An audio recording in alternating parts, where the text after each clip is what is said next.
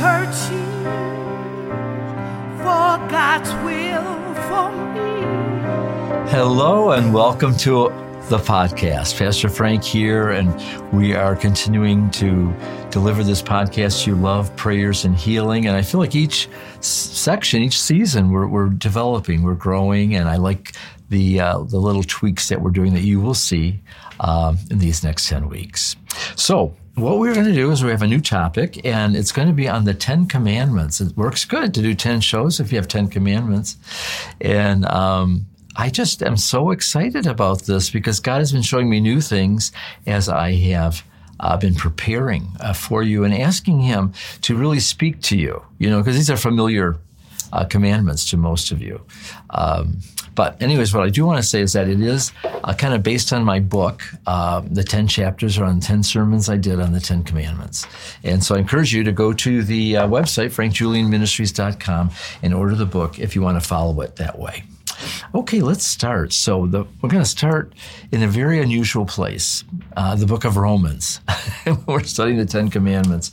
But in Romans 7, verses 4 through 6, this is kind of the foundation of the teaching. And I'll be reading these 3 verses every podcast. He says, "Therefore, my brethren, you also have become dead to the law." And I think many Christians do not understand this. You're dead to the law. You're dead to sin, but you are dead to the law. And we're going to look at each of the commandments in the light of that, because many of us, including me, tries to still keep those commandments.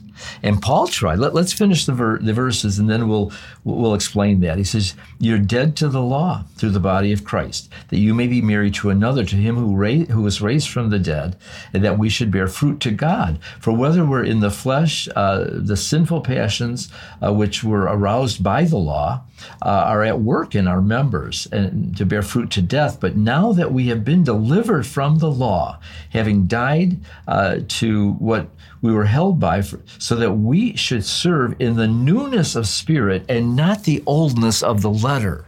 So my objective in these 10 weeks, and that's why I don't want you to miss a one, is to show you that you have broken all 10 in the spirit, and I have, in the spirit of the commandments. And Paul, at the end of this chapter 7, he says, "Oh, wretched man that I am, who'll deliver me from this body of death? Oh, praise God through Jesus Christ." And so that's what I want to say to you, is that there is an answer. And the object of explaining each of the commandments and looking at ways that, maybe you've broken it, or at least the spirit of it, and then the positive aspect of it, we're going to look at both. It's freeing. It's liberating, because you're dead to the law. And many Christians don't understand this, and they think that then it's lawlessness. They can do anything they want. No. We serve the living Christ now. It says, "I reckon myself dead," to sin, but alive to God through Jesus Christ. So the person of Jesus Christ in you, it came to fulfill those laws, came to fulfill them.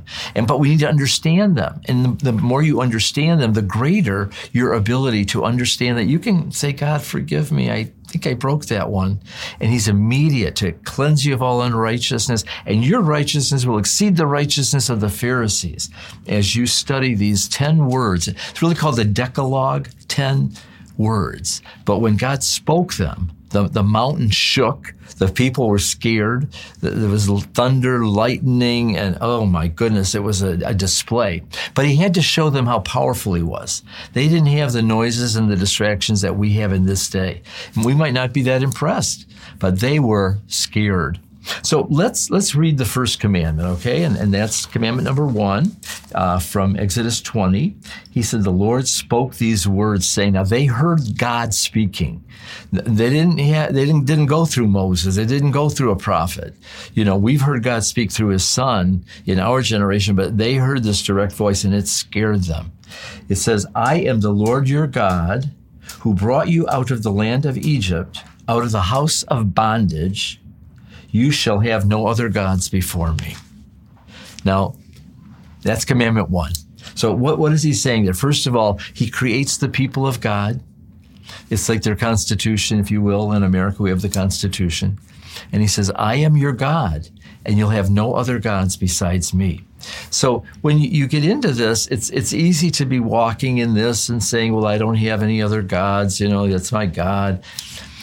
But there are gods in our world that weren't there before, Many, many things that try to pull you from one to another. And in a way, you worship it. I've seen people worship sports. They go to the temple, to the stadium. It's their whole life. I'm not against sports, but I am when it becomes their God. And so what I want to say to you today, if there's an area in your life where you have given too much attention to, that has taken your attention away from God, just ask him to forgive you. This is a new beginning for you. You're going to walk in the Spirit. You're going to live in the Spirit and not fulfill the lusts of the flesh. I want to pray for you. Father, you have to provide divine revelation for the people who are listening, that they may understand your commandments, but understand they're dead to it. They can't keep it. But Christ in them will bring them to life, and that the law of the Spirit of life in Christ Jesus has freed them from the law of sin and death. You have a greater law. Oh my goodness, to walk in the Spirit. This is what Christianity really is.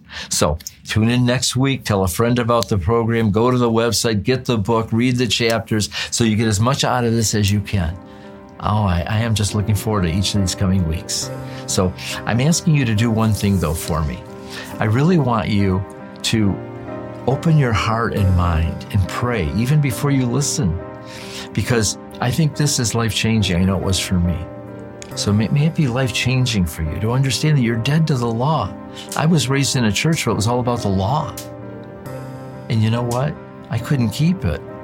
And I thank God now more than ever that Jesus Christ came to save me, to be my God, and I would be part of his people, and I would worship him and love him from the inside out, not because of some legalistic observance.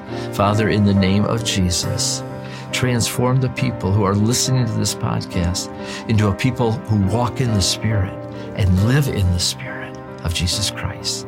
For it's in his name that we pray. Amen. God bless you. It's going to be good. Tune in every week and tell a friend about the program. Bye for now. On behalf of Frank Gilliam Ministries, we want to thank you so much for listening.